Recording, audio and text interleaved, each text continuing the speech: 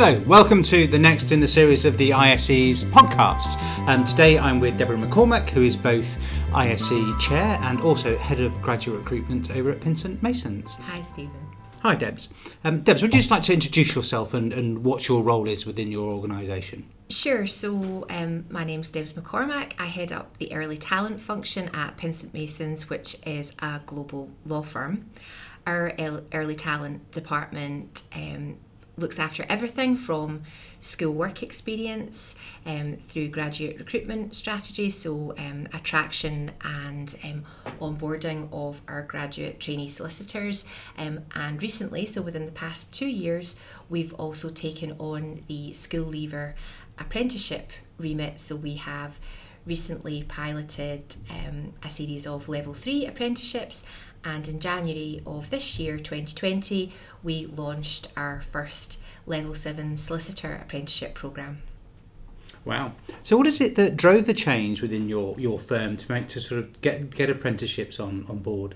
So that's a good question. A couple of things. People won't be surprised to hear that the levy was definitely a bit of a catalyst, because finance directors knew that they were going to be paying this additional tax on behalf of the business, and also knew that there's a way that we could claw back some of that tax, but also diversifying our early talent pipeline is really important to our business, and we wanted to work within our local communities. So we have offices in a number of the major cities in England, as well as in Scotland and Northern Ireland, but initially in England, to work with local schools and colleges on establishing a new legal and biz ops focused apprenticeship programme. So we haven't chosen to focus solely on legal, as you might expect for a law firm, but actually we wanted to diversify our organic local early talent pipeline for teams like HR and learning, finance, information security, cybersecurity, IT, procurement. So we've now got a number of different apprenticeship standards that are being run within the business. So that's quite a broad range. And how easy have you found it to actually find school leavers to apply and sign up for those apprenticeships? So I would say it's been a bit of a slow burn. Although we have a number of different standards, we're not looking for large numbers for any of those apprenticeship pathways at the moment. So the first couple of years has been a bit of a pilot. So since November 2017, so we've had a sort of steady number of applicants, and enough to run a decent interview process, to have enough applications to screen and sift. We've initially worked with the National Apprenticeship Service, so we've advertised opportunities through the government website, and we've also worked with apprenticeship training providers to help get the word out there, as well as other suppliers to help us advertise. So I think a slow start, but now that as awareness of apprenticeships as a legitimate, credible, high quality alternative to the graduate route, that momentum is really starting to build. I think word is now out on the street. So you mentioned training providers in there, because of course there's the attraction piece, and also I guess the core of what we wanted to talk about this podcast is around sort of program design and future proofing those programs, or taking on board sort of skills development needs for any organisation in the future. So when you've worked with those training providers, how have you gone about sort of designing the programs? Do they all, in your experience, offer pretty much the same template, or is there a bespoke nature to what you do? I think there's a bit of both. So there's a blend, and I would say that if you are looking to enter the apprenticeship space for the first time, procurement, sourcing of your apprentice supplier partner or partners is really, really important, particularly if you don't have resource within your team that has great kind of technical expertise and knowledge about the the space that you're entering, because apprenticeships are heavily regulated, and so it is quite a technical area. So the relationship that you enter into your apprenticeship provider is a real partner. If you get that relationship right, you work very, very closely with them. They can be an amazing font of all knowledge in relation to getting the most out of the levy, in relation to how you best target and attract candidates, what process you should put in place for school leavers, for example, in terms of assessing them, given that they haven't got as much life experience as a graduate has.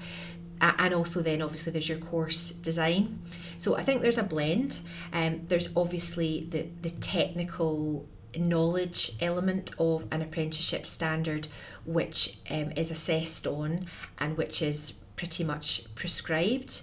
But then there's the other softer content, and perhaps the delivery model, the way that you want that delivered by your apprenticeship provider, and that's the element that you can work with them to bespoke. So for example, when we launched our initial programme in 2017, we worked with our training provider to put in place a kind of pre-induction, so to bring all of the new apprenticeship candidates together, a bit of networking for them to get to know each other as a peer group, and to deliver some soft skills training with them. So initially it was some really informal networking skills training, but just to get them confident and comfortable speaking to each other, speaking to some of the new people that they would be working with, and also meeting people from the apprenticeship training provider. And that was a really nice icebreaker. So that's the kind of thing that you can obviously quite easily do as part of an early talent function, but partnering with your apprenticeship provider. And you mentioned actually some of the work you do pre-onboarding. Have you found that you've had to approach apprentices very differently to graduates? Because you mentioned some of that, sort of that they're at a different stage in life, maybe not as much experience. Is that something you've had to factor in a significant way? We've actually mirrored our approach that we have for our graduates.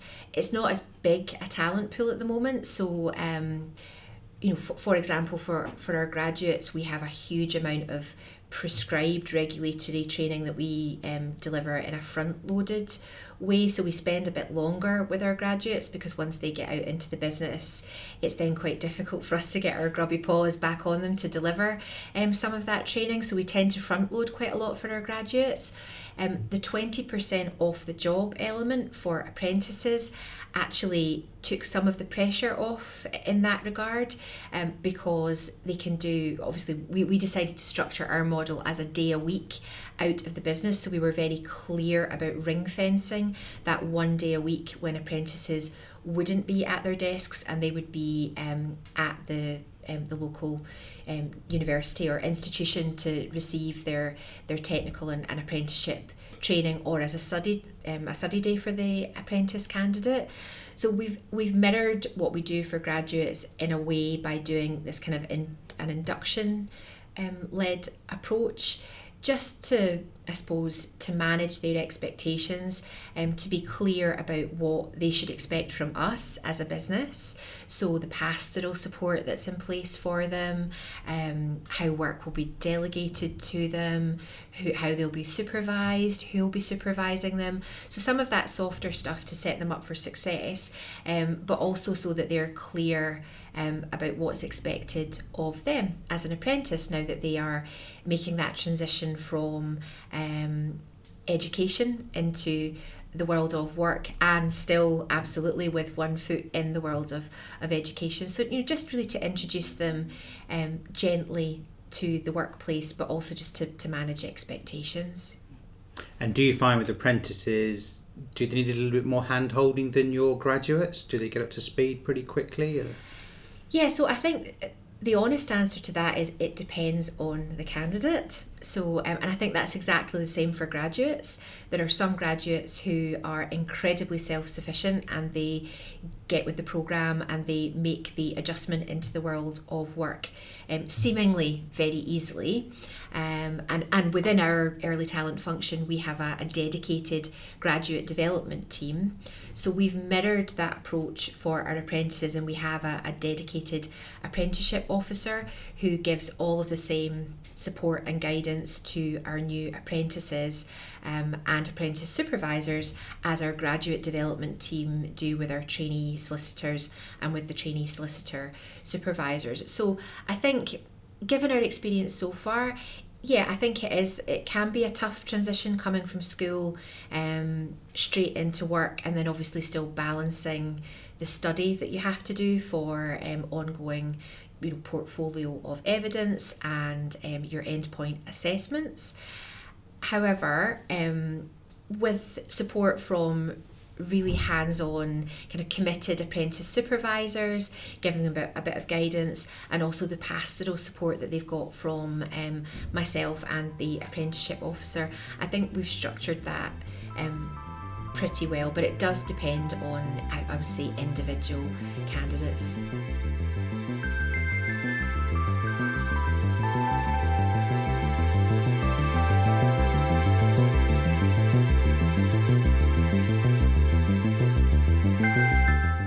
Hi, I'm Tom, your Membership Development Manager at the ISE.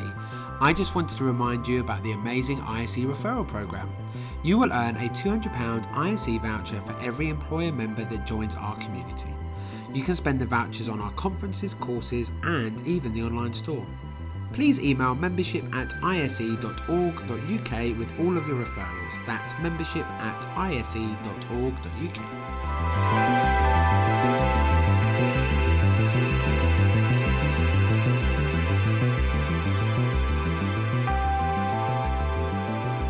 You mentioned the procurement piece and obviously dealing with external providers. Are there any sort of tips you would give to other employers or maybe providers as well who are sort of embarking on this journey? Well, I suppose that depends what kind of organisation you are. So for a big organisation like a law firm, we've got a really strict procurement process, and in some ways that makes things easier because there are a set of steps that you have to go through whether you like it or not, but in other ways it obviously can complicate the landscape, but we just try to use that to our advantage. What I would say is that do your diligence, so use a network and a community like the ISE to speak to colleagues who maybe have got experience in the apprenticeship space. Do your diligence and understand the standard pathway that you want to provide, and then be clear about the players in that space, so the providers who could partner with you. And then I would actually run, even if you're quite a small organisation, I would run a bit of a mini procurement exercise. So just get people to give you their business case and their proposal in terms of what they would be able to do for you, not just in delivery of the kind of bog standard apprenticeship pathway, but also what they might do to more closely partner with you, bespoke stuff for you, help you understand some of that technical stuff around the levy and around the apprenticeship regulatory landscape. Because if you're new to it, it can be quite overwhelming at first, but I would definitely say do your diligence, and I think the ISE is a great forum of contacts to help people do that diligence, and people would be more than happy to share their experience. You've been a solicitor yourself. I hear lots of talk about how the profession has changed and is going to change. Technology, AI, all that kind of stuff. Is that something that you factor into who you recruit or how you build your apprentice programs? That's a really interesting question. So I suppose at the moment we have recruited for very specific apprenticeship standards. Definitely the legal standard. They are looking at building in to the new solicitors qualifying examination, which is the endpoint assessment for people taking that level 7 solicitor apprenticeship. suppliers are looking at how they build in an understanding of legal technology, what it needs to be used for, what clients expect from firms using legal technology. So that's being looked at.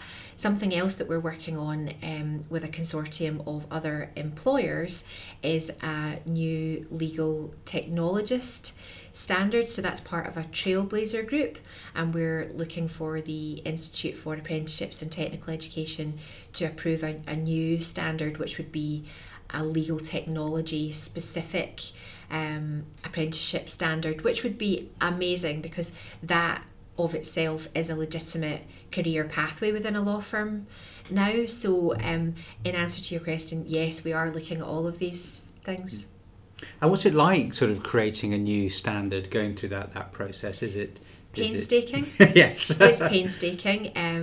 It's being well chaired by a colleague at another law firm. I would say people are being really collaborative. So it's a great example of employers getting together to share their experience of legal technology and what they need staff to do now, and in what they anticipate staff to do in that space in the future. So I would say it's actually a really good opportunity to come together with other organisations and to share knowledge and expertise, which, you know, it isn't really the crown jewels, but it could definitely help shape the profession and help shape a pathway for new colleagues, that next generation of talent, to access the legal profession, but to do something really, really valuable and worthwhile. You know, a gap within the legal profession in terms of expertise at the moment. So it would be brilliant if we could get that approved. Would it be fair to say that you mentioned the levy, and of course that changed the way the money worked for a large organisation. If you kind of took put the funding to one side now from all that you've learned with apprenticeships, do you think they really are, you know, a significantly different, you know, really good route for getting talent into your business? You know, if the levy money was taken away, do you think firms would stick with apprentices? Again, a really interesting question. I think, as I said at the beginning, the levy's been a catalyst. But yes, if we park that, I would say 2 years in, I sort of retained a healthy cynicism. So I was waiting to see, but I'm really pleased now that our apprentices, and I can only speak from the experience within our business, so firsthand, our experience is that our apprentices are becoming their own best advert. So I would say that they are definitely the poster children for pupils still at school and considering their options. If they don't want to be lumbered with university debt, and they're just really keen to get cracking and to learn in a slightly different way, so a blend of on-the-job, hands-on experience and still getting the benefit of the educational piece, then I would say if you feel that that's the right model for you, then I would encourage you to give it a go. I think there's still is plenty of room for a blended approach. So I think there are enough opportunities for graduates and apprentices. It's just a different model.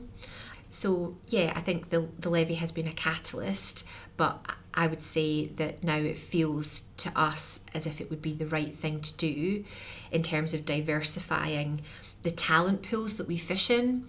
We now fish in a graduate pool, but we also fish in a school leaver pool, and by definition that will help us diversify our early talent pipeline going forward. It's interesting, the levy gets so much attention. I think we forget in our industry that actually quite a lot of sectors were looking at school leavers anyway, before the levy came on board, and were starting to look at different programmes, recognising that huge talent pool that exists in that space. It's just speeded up the process, I think. Yeah, I'd agree with that. You mentioned diversity there. Do you find that actually is it a different type of student who comes onto your apprentice programme? You know, is the gender mix different? Is it different social backgrounds? I haven't got the stats in front of me, but anecdotally, I would say that, yeah, it's a healthy mix. We have, in law generally, there are more young women coming into the profession from a graduate perspective. So I think the last time I looked, the stats were something between 70 and 80% female graduates to 30 or 20% male graduates, and our graduate talent pool is reflective of that. So I think at the moment we've got something like 69% of our graduate trainee solicitors are women, and the other 31% are men. And I think off the top of my head, our legal apprentices, it's something similar. So we've got over 60% female to about 35% or something like that young men. I would say again, yes, they're a real mix in terms of really healthy state school representation, non-selective state school representation, and a broader ethnic mix as well. Yes, I think that mirrors what we hear from some of the other employers where we've done our survey, which is, we ask them, why are you using the levy? And top of the list actually is talent, then comes diversity, and then comes the levy. So all three are in the mix, but it seems to me that, as is your experience, employers, it's a broad strategy that actually is more about just filling vacancies and using the levy. I think definitely candidates are looking at apprenticeship opportunities as a way to minimise student debt, for sure. And so from our perspective, that is great if we can give a candidate an opportunity who wouldn't have had one because they wouldn't have taken on that student debt to study something expensive like law, for example, but they can now access the profession more readily because they can earn as they learn. That can only be a good thing. But I think you have to be quite targeted about your approach in relation to that. So you need to be looking at the schools that are in and around where your base is, for example, so where you might have an office, to maybe partner with schools that are in socially less privileged areas and look at it from that perspective. Fantastic, Debs. I think that's covered all the questions that I was going to ask. Is there anything that we haven't touched on that you thought we would have done in this podcast? No, I can't think of anything except really just to say to members that the IIC is a great forum and a community for there's no questions that are too daft when you're setting up something new. I know that myself and my colleagues at Penn St Masons that I've worked on this programme with over the past sort of 3 or so years, every day has been a school day for us. We have learned so much from colleagues within the ISE, and particularly the apprenticeship providers that we partner closely with. We can't thank them enough for being so generous with their knowledge and expertise. So if you are looking to get into the apprenticeship space, don't be daunted. Do just get in touch with colleagues, and the ISE is a really good place to start if you're looking to build your knowledge. Fantastic, Deb. You've done all the plugging for me. And just to reiterate that to members who are listening into this podcast, if you haven't been to the website yet, we've got a lot of apprentice resources on there, lots of links, lots of places to get more advice. We do our apprentice networking group, which we'd love to have more people come along to, and we also have a WhatsApp group around apprenticeships, which members can join if you just send us your details. All that's left for me to do is to really thank you, Debs. I know how busy you are, so taking the time to come out and record this podcast, we very much appreciate it. My pleasure. Thank you very much. And to those of you listening in, look out for the third podcast, which will be coming along shortly.